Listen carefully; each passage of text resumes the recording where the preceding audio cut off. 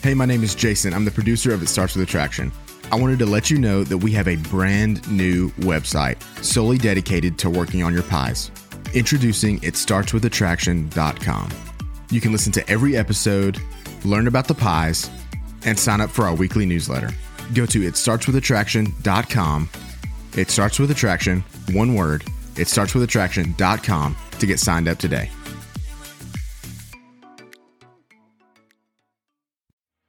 This week on It Starts With Attraction.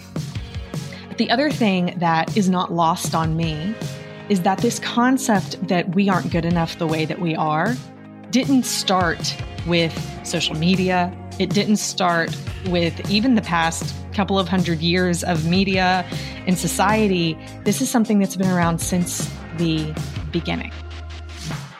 There's a process to falling in love, and it starts with attraction. Join Kimberly Beam Holmes and her special guests as they discuss how to become the most attractive you can be, physically, intellectually, emotionally, and spiritually, or as we refer to it, working on your pies. We'll teach you how to have better relationships and become more attractive to others, and maybe more importantly, to yourself. It starts with attraction, and it starts now.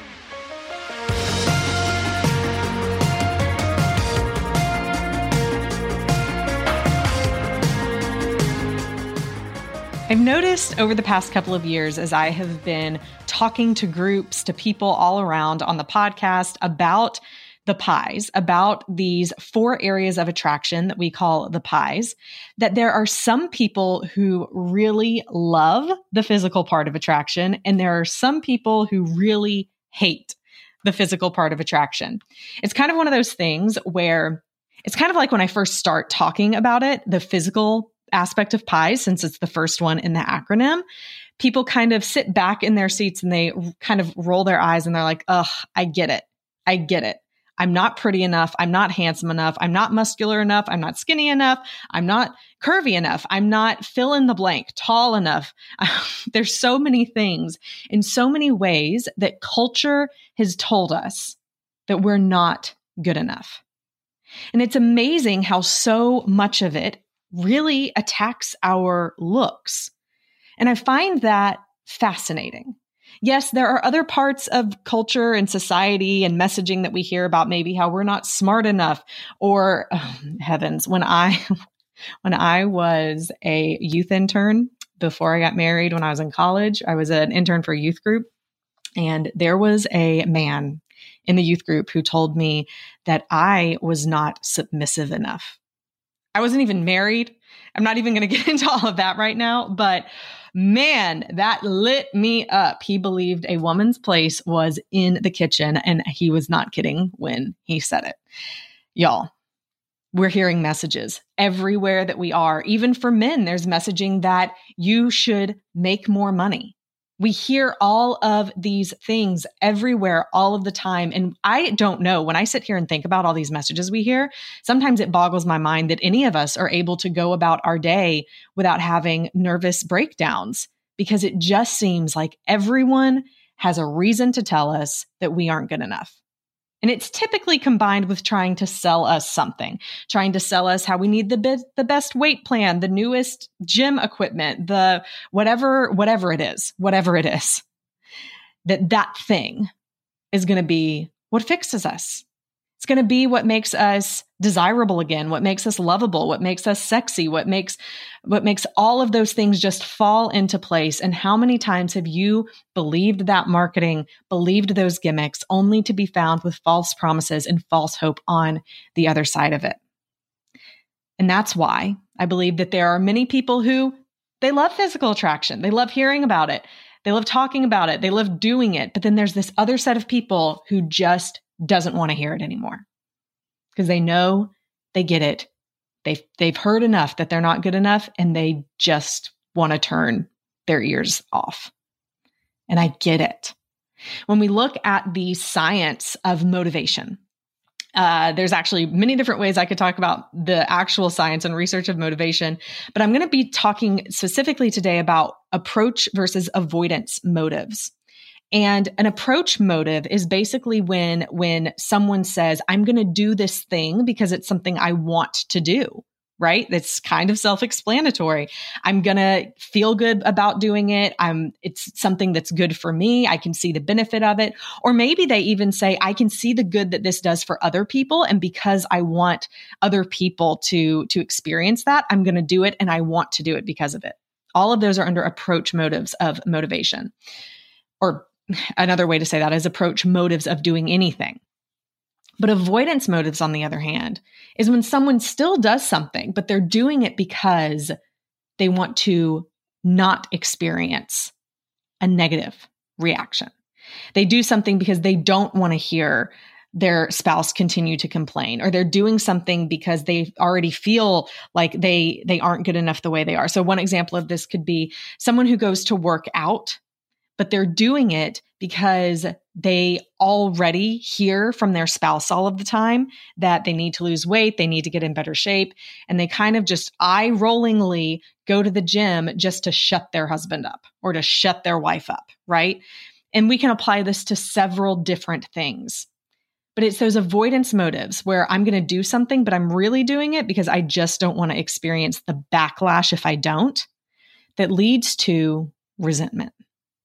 Over time, it leads to people hating doing the thing. And over time will probably lead someone to just stop doing that thing.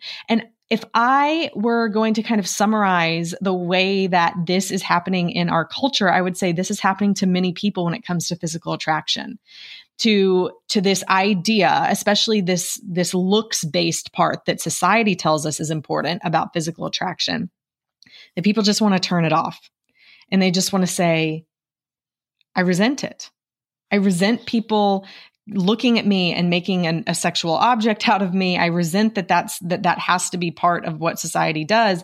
I'm just going to turn it off. Now, the downside of this is so many times that just leads people to continue to feel the worst that they can feel because they stop working out because they have negative associations with it. They stop eating healthy because they've associated food with so many emotions, and maybe turning to food as a comfort for all of these negative emotions they're feeling about themselves. And there's all of these cycles. I know I've been there, totally been there. In fact, there were several years, many years ago, probably about 8 to 10 years ago, was the time that I was turning to exercise, turning to healthy eating and all of that stuff. But I was doing it not really, I did want to, but I was doing it because my true intention behind it was I wanted to feel good enough. I wanted to feel sexy. I wanted to feel attractive. And I didn't for most of my life growing up. I was not the girl that guys pursued in middle school or high school or even college.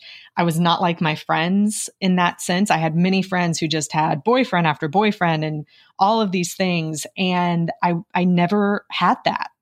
In fact, I had one really serious relationship in high school, and he hurt me very much after several years of dating. And I took that belief that I was not lovable into my future. I ended up suffering extreme depression. I had a very clinically severe depression for the last part of my teenage years into my early 20s, and just carried that weight of there's something about me that's not good enough. I had friends in middle school. I had a friend that experienced this as well, but in a different way. She was just like me, like she looked like me, but we were both built the same way. But she had a mother who really cared a lot about image and about specifically physical image, like how people looked. And she really cared about how her daughter looked. And she would tell her daughter often that she was fat. Her daughter wasn't fat, like not at all. And she was 13 years old when she was hearing this from her mother, and her mother would restrict her diet. She would only allow her daughter, I'll call her Sarah. She would only allow her daughter Sarah to eat a very small lunch at school. Her daughter ended up joining the track team in order to kind of shed some of this weight, which again, like you're 13 years old, half of it is baby weight. And so it wasn't even like it was really for her health. It was just because she wasn't quite as skinny as she wanted her to be. And so she was telling Sarah all of the time, "You're fat." It was never from this sense or this place of you're beautifully created and your body is something to take care of. So let's celebrate eating healthier foods and being active. It was done from a place of you're not good enough. And so you need to work to get good enough. And man, how much does that apply to our lives? In some way or another, I would bet that you have that thought about yourself in some aspect of your life. And I think for many people, it does revolve around physical attraction. And this is why in the beginning, when physical attraction and the pies, when my dad created this whole framework, he would talk about it in a way of looks. He would say it's looking the best that you can for your age and situation in life. Looks are important when it comes to a relationship and when it comes to attraction. There is an aspect of it for that. But when I really started taking this over and getting really obsessed about this concept of pies and all these areas of attraction, the first thing that I said had to be expanded was the way we talked about physical attraction. Because it has led, not pies, but the thought of physical attraction has led to so many people having self-esteem issues, eating disorders, all of the things, because we associate our looks with the rest of our self-esteem way too much.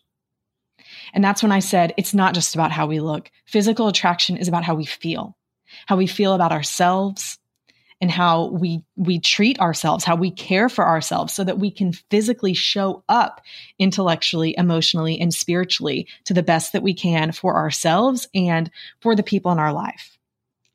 But the other thing that is not lost on me is that this concept that we aren't good enough the way that we are didn't start with social media. It didn't start with even the past couple of 100 years of media and society. This is something that's been around since the beginning of time.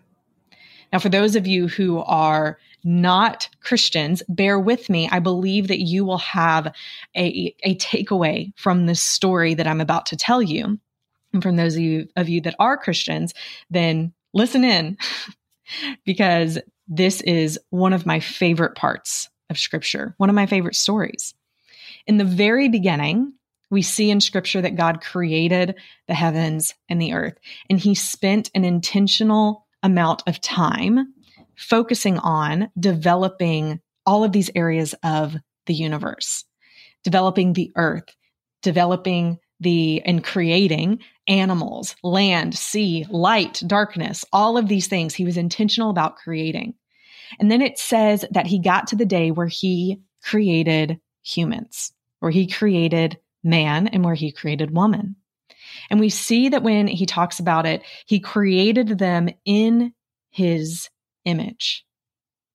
Friends, I believe that is a very, very pregnant verse and verbiage to talk about how we're created.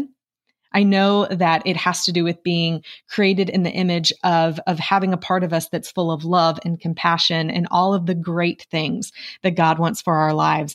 But I just also have to believe that there's a way that we physically, like the way that we appear here on this earth, the way that our bodies are and our faces and all of the things, that somehow that's in the image of God too. That it's not just about what's within us, it's also about what is on the outside of us. And then we see much later, a couple thousand years after that happens, we see that Jesus comes in our human form as well. There's something to it.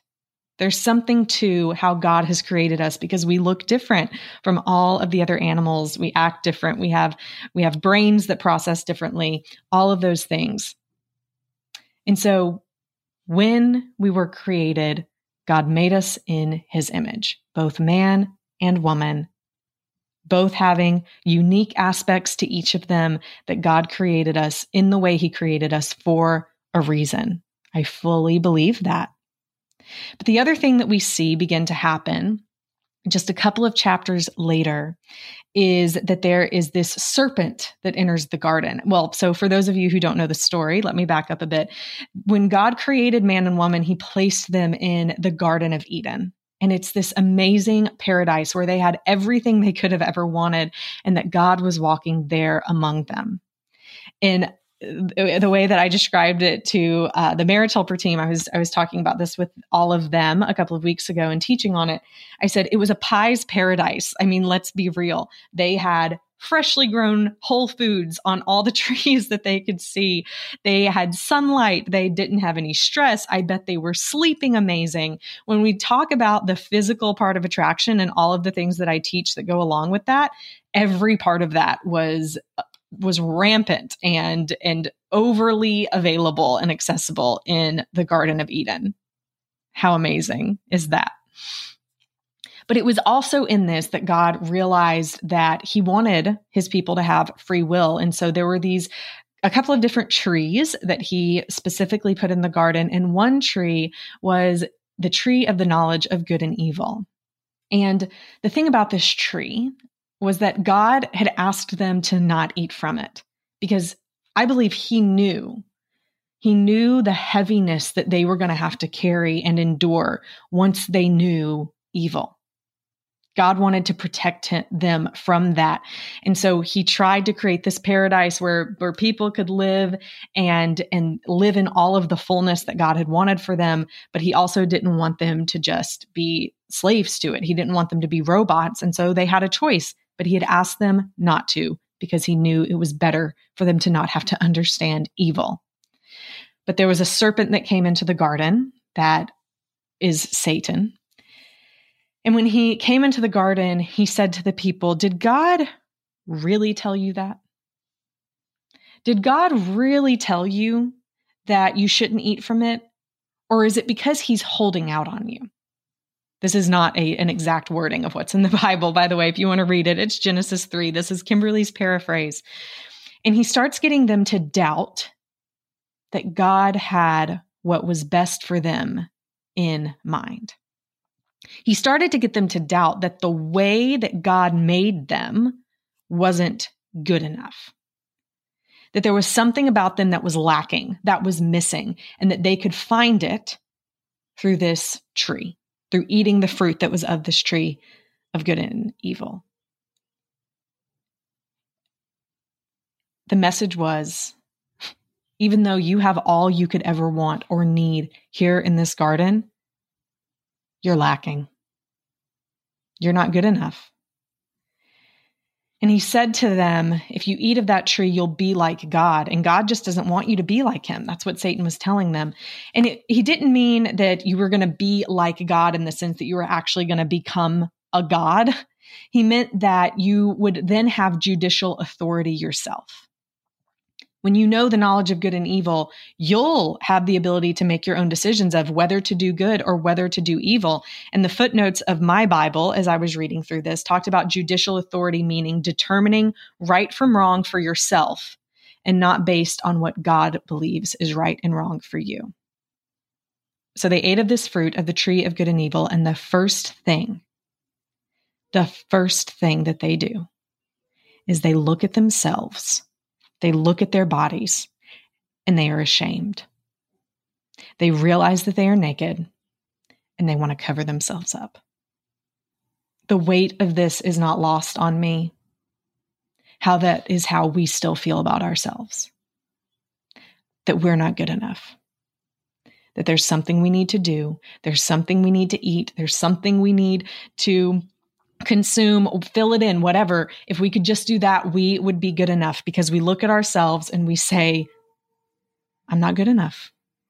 I want to cover myself. And it's a lie. It's a lie because God had already told them that they were good.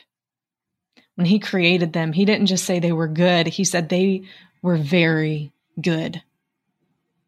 He was more than pleased with his people. He was more than pleased with us. He's more than pleased with you. But there's a lie of Satan that comes to tell us that we're not. And it forces us to cover ourselves because we're ashamed. And the next thing that we see in Genesis 3 is that God, after this happens, he comes walking in the garden looking for them. And he already knew it, but he realized that they were covered. And he said, "What are you doing?" And they said, "We realized that we were naked and we were ashamed and we had to cover ourselves and we XYZ," right? They give all these excuses because they're ashamed of who they are at this point. And God looks at them, and friends, I can't imagine God saying this with an angry voice. I imagine that the next words that came out of his mouth were full of a broken heart. When he says to them, "Who told you that? Who told you that you weren't good enough? Because in my eyes, you're very good."